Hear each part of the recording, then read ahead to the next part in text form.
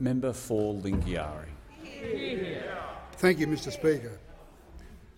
Firstly, I'd like to acknowledge the traditional owners of this country, the Ngunnawal and the Ngambri people, and traditional owners of where I live in Bantua country, the Central Aranda people.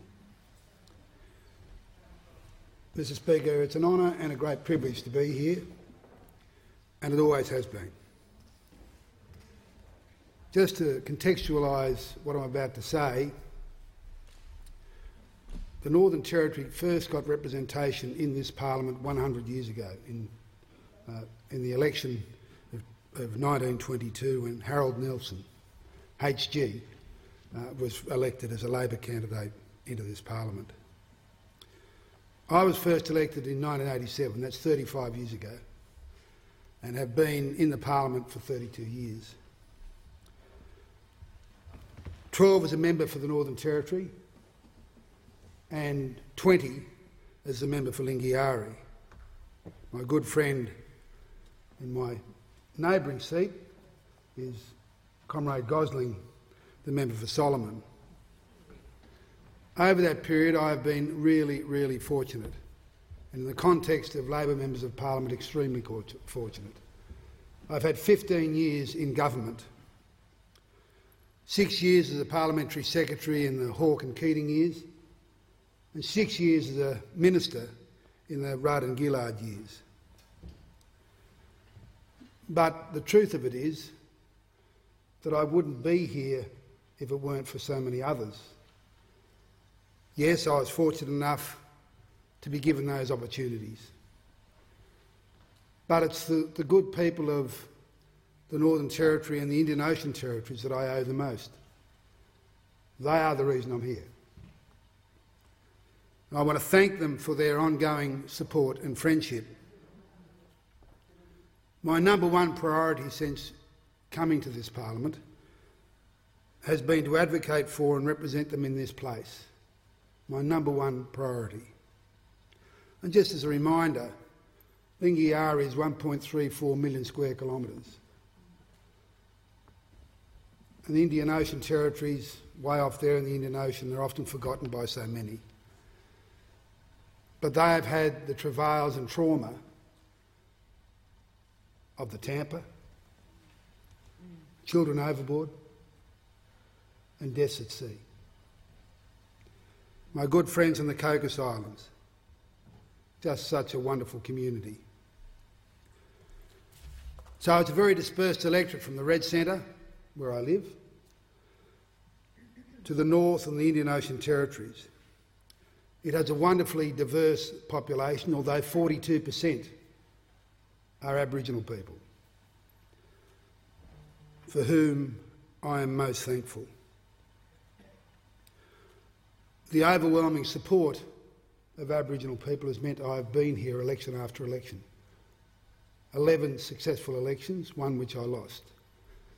But as an indication, at the last federal election there were 194 mobile polling booths in the Northern Territory, 194. Across those booths I received 80% of the vote. That's an indication and the reason why I'm here. My motivation, well, I should just say, I'm here because I've been so fortunate to be elected. But I actually grew up just down the road in Narrabundah. I never visited this joint when I was a kid. I never had ambitions to be a Member of Parliament. My first visit to the old Parliament House when I was working in the Department of Trade and I was carrying ministerials over to John McEwen's office. That's a while ago. And I'm not the only Snowden ever to seek election. This will be for my mates over there in the rural rump. Sorry, I beg your pardon, to the National Party comrades. My grandfather, Percy Claude Snowden, stood as an independent Country Party member for the seat of Murray Valley in the 1945 Victorian state election. Thankfully, his political genes didn't pass on to me. But my motivation for seeking election in the first place was driven by my involvement in my church, community and sporting organisations, the mighty trade union movement, and my job as a teacher. But perhaps the most important influence was that of Dr H.C. Coombs and Dr Maria Brandel, whom I worked with on a project in the Pinjarra homelands in the late 70s and early 80s. Dr Coombs was a magnificent and wonderful Australian who became a mentor of mine. And after I left that university job, I went back teaching, and then I was fortunate enough to go and work at the Central Land Council in Alice Springs, where my boss was Patrick Dodson, Senator. And our bosses were the traditional owners of Central Australia. And they taught me such a great deal and motivated me to want to become a member of this parliament. But I have to say, and my parliamentary journey over this 35 years would not have been possible without the love, support and sacrifice of Elizabeth and our children, Frankie, Tom, Tess and Jack. Elizabeth, my partner now for 40 years,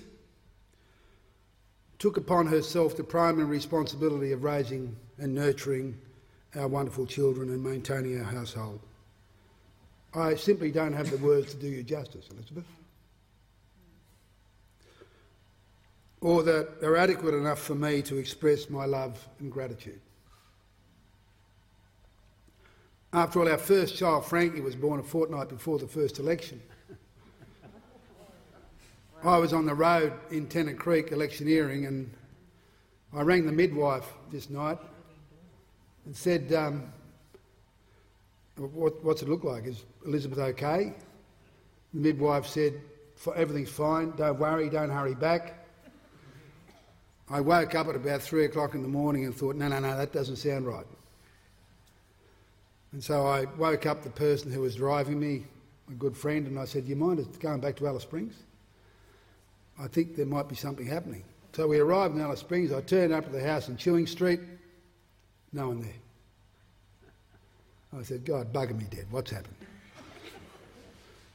So I get to the hospital, go to the maternity ward, and there's Frankie with her mum being wheeled out of the birthing suite. So I missed you. I'm sorry. I don't think you've suffered as a result. Or at least I hope not.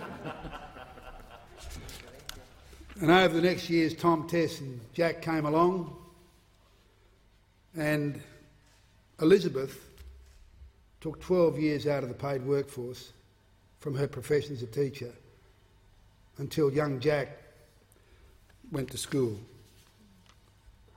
We're so proud of the four of them. They are wonderful human beings. And I do say that I'm sorry I wasn't around for you. I was home prior to the COVID period. I was only home around 8 nights a month over that 30-odd years journey. And so I missed all those important days, birthdays, school events, all of those things. I also want to thank and acknowledge the sacrifice, loyalty and friendship of all those who've supported me over the period. To the members of the Northern Territory Labor Party, my union comrades, the volunteers, all of those who make it possible for us to be here. And I know that all of you understand that you might be the poster boy or girl, but in fact you're only there because of those who are behind you. And I'm ever so grateful. I also want to thank those electorate and ministerial staff that I had the great fortune to work with over many years. They effectively became my second family. Their dedication, friendship, professionalism, loyalty, resilience have been essential for me to be able to carry out my job. My closest comrades were always in my electoral office. And there are two who I'll only mention, Carol Burke and Jack Crosby, two wonderful, wonderful human beings who passed away whilst in the job. They were the truest of comrades, friends, advisors, and of course fearless critics until the end.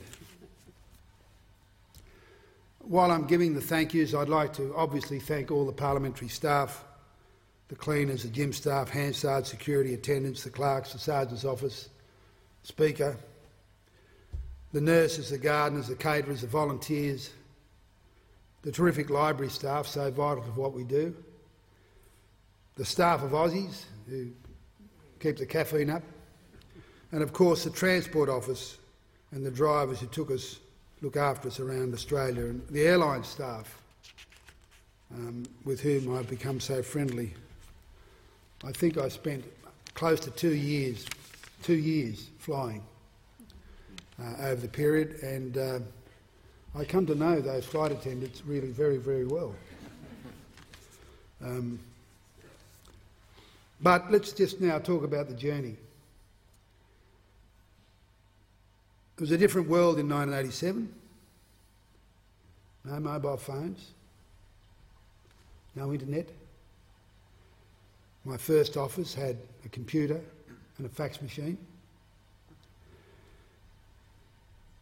I travelled for days around the electorate without any form of communication back to home base. And I recall my first speech down there in the old Parliament House with my mum and dad in the Speaker's Gallery and Elizabeth with Frankie upstairs with a great friend. My first office was in the old Parliament House, a poky little joint on the Senate side, around 9 square metres. Couldn't swing a cat, certainly couldn't have any more than one visitor. And my neighbour at the time, my first neighbour, was John Hewson, who was also elected at that election. So life in the old Parliament House was so far different from what you lucky buggers have got here. Until we arrived here in 1988. There was very scant security. The parliamentary bar was a constant buzz and a meeting place of literally all sorts. But I'd had experience of being in that place for a couple of years prior because with now Patrick, Senator Dodson, we're involved working with the Northern Territory Land Councils and campaigning against changes which the then Hawke government wanted to make over land rights, particularly national land rights. And we were keen to prevent them falling to the trap which had been set by Brian Burke as the Premier of Western Australia, who opposed national land rights. So we were unwilling and campaigned to make sure that no legislation which was passed undermined the existing rights of Aboriginal people in the Northern Territory through the Northern Territory Land Rights Act, and we were successful. Now, over the years, of course, you meet some really wonderful people, and very, very early on, Jerry Hand became a very close friend, along with Nick Balkus, and after the 1990 election, Simon Crean and Darryl Mellom. Over the last 20 years, or thereabouts, I've shared accommodation with now lifelong friends, Nick Balkus for a while, Simon Crean. When Nick retired from this place, we were looking for someone to come and stay, so we auditioned a few. But we interviewed Brendan. He was a successful candidate, poor bugger. That was about the initiation. Yeah, that's right. But that house in Narrabundah has some wonderful memories, and if only the walls could talk. That's right. The dinners, the plotting, the planning, the conniving, the arguments, they all took place there. And some of them had more than a passing impact on events in this place. And at some point, if those walls could talk, you'd hear some stories. Thankfully, you won't hear them from me. Now, the ALP caucus, it's an interesting beast. And over the years there have been some very unique characters, all with a lot to offer. Lively policy debates, leadership ballots, vacancy ballots. I lost one once. Didn't make me happy. A democracy, as my comrade says.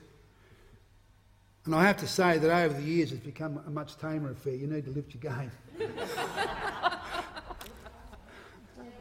But I do enjoy the friendship of my caucus colleagues, particularly our regular Thursday night dinners, which are an opportunity to decompress, have a yarn, or just be plain silly, and there's a lot of that happening. But the one outstanding and positive change that has come to our caucus is the feminisation of our caucus. In 1988, only 9% or thereabouts of our members on the House of Representatives floor were women. It's now 48%, and after the next election will be over 50%. All because of the hard work done by women in our caucus. Thank you. And the wonderful legacy of Julia Gillard as our nation's first female Prime Minister. And now I know for certain that the pathway to leadership is open to all women in our caucus. A few blokes have got to actually loosen the grip a bit, but that'll happen, don't worry.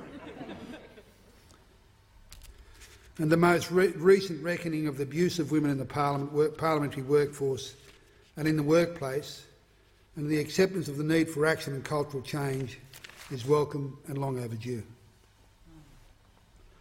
Now, there are a lot of things I could talk about being a minister, but there just simply isn't time, and I wouldn't do justice to the very, very many people I had the great good fortune to work with in the various portfolios.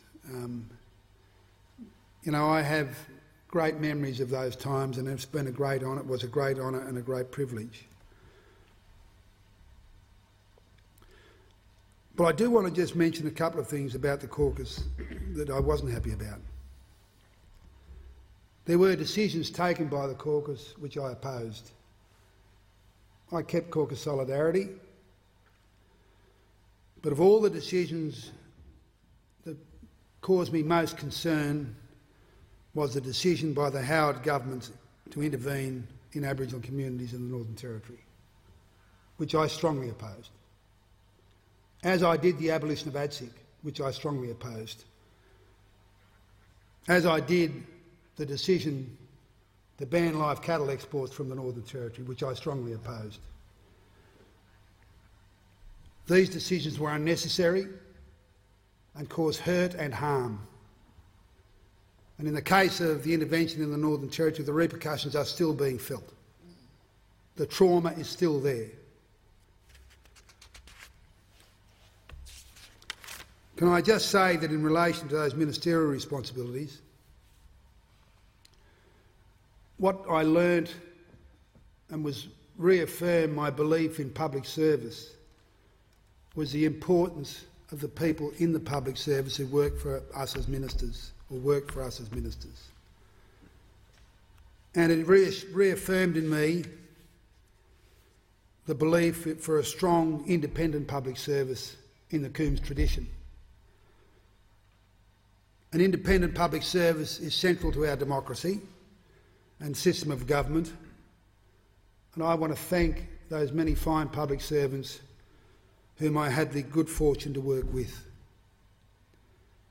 as well as those thousands of people who work in public service offices around this country working for us.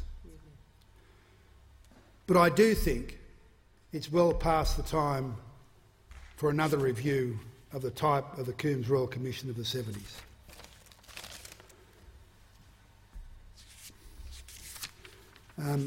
I was going to talk about the Parliament, but I'm aware the time is passing. but I just do want to make the observation that it is such a privilege to be in this parliament debating, representing the interests of our constituents. There could be no finer job to be done. No finer job. And work as a parliamentarian is the best work, And we might throw barbs across the chamber, but the reality is we're all here for a good purpose. We might disagree, but if we do show some respect for one another, as we should, despite the political rhetoric and the barbs that are thrown, we are here for a good purpose. And the people of Australia rely upon us to do that job. I want to just comment on the parliamentary committee process, and I see my chair of the Aboriginal Affairs Committee, Julian Leeser, is here, and the chair of the North Australian Committee, Warren Inch, is here. Two committees that I've been involved with for a long time, as well as the Foreign Affairs, Defence and Trade Committee, which I've enjoyed. And I have to say to you that these committees work really, really effectively because of the bipartisan way in which we address the issues and the respect we show to one another and those who appear before us. So I just want to say to people here, and it's just so sad that the recommendations which come from out of those committees are so often shelved, when in fact they should be the guiding light to what happens. Now, at the very outset of this wonderful journey that I've been involved in, I made clear in my first speech that my priority and desire to represent and advocate for the interests of First Australians was my most significant responsibility. So I've sought to have this place understand the need to address the injustices experienced by Aboriginal people and have their rights as First Australians properly recognised and addressed, and their needs met. But if I look at the past 32 years in this place, the outcomes, sadly, have been often very frustrating and sadly disappointing, and their needs have not been met. So many remain marginalised and in poverty, living in poor and overcrowded housing with the scandalous levels of preventable chronic disease. In my view, largely driven by the institutionalised racism that has been so much part of government since Federation, and the ongoing refusal to accept the need for truth-telling and acknowledgement of past and continuing injustice. Over the time I've been in this place, there have been periods of great hope, and then times of great disappointment. Now, I've mentioned the Hawke government as being a bit of a disappointment on the issue of national land rights, but they did so many other very good things. The Barunga Statement and the call for a treaty in June of 1988. Prime Minister Hawke said in a document he signed, and I quote, "We expect and hope and work for the conclusion of such a treaty before the end of the life of this parliament." Sadly, that was not to be. It was not to be because we couldn't get the support of the then opposition parties. A tangible indication of positive change was the establishment of ADSIC. ADSIC gave First Australians a voice and decision-making responsibilities at a regional and national level. Sadly, it had its demise under the Howard government. A very significant victory and a very important victory for the Jawoyn people of the country adjacent to Kakadu National Park came when the Prime Minister Hawke used his personal authority in Cabinet to prevent mining at Coronation Hill, Guratba, the home of Bulla. That was in spite of trenchant opposition from sections of the Cabinet and the caucus. I just want to quote from an article by Sid Marr in 2015 in which he quotes Bob Hawke at the time.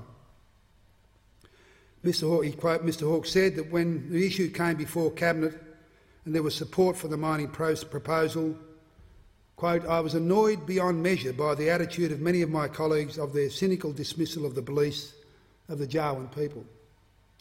He challenged Cabinet that those who opposed the Jawoyn position essentially were saying that traditional owners were talking bullshit. "I think I made probably one of the strongest and bitterest attacks I have ever made on my colleagues in the Cabinet," Mr Hawke said. He said there was no doubt this contributed to his loss of the Prime Ministership by Paul Keating in 1991. Mr Hawke said he attacked the monumental hypocrisy of Cabinet, rejecting the Jawoins' beliefs about their God, while the same people who denigrated that belief can easily accommodate and embrace the bundle of mysteries which make up their white Christian beliefs. He said that this supercilious supremacist discrimination was abhorrent to everything he held to be important Labor beliefs. That was an important moment, historically important moment. Then we had reconciliation. Patrick Dodson appointed the chair of the Reconciliation Council. Paul Keating pursued reconciliation that gave that momentous speech in Redfern Park in December of 1992.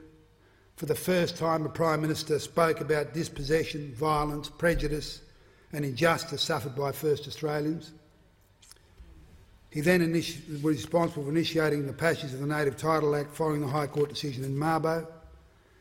And in 1994, Keating government adopted racial hatred legislation, including 18C.